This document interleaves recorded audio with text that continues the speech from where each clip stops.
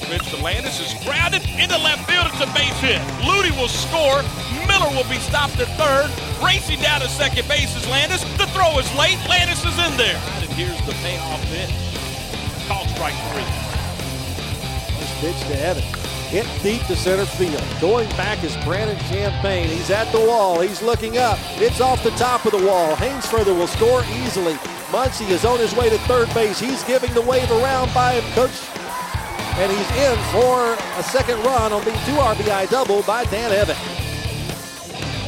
Here's the 0-1. Off speed, it's delivered over to shortstop into shallow left center field for a base hit. Coming around third and scoring is Garcia. Score now is 6-3, still in favor of the Bears.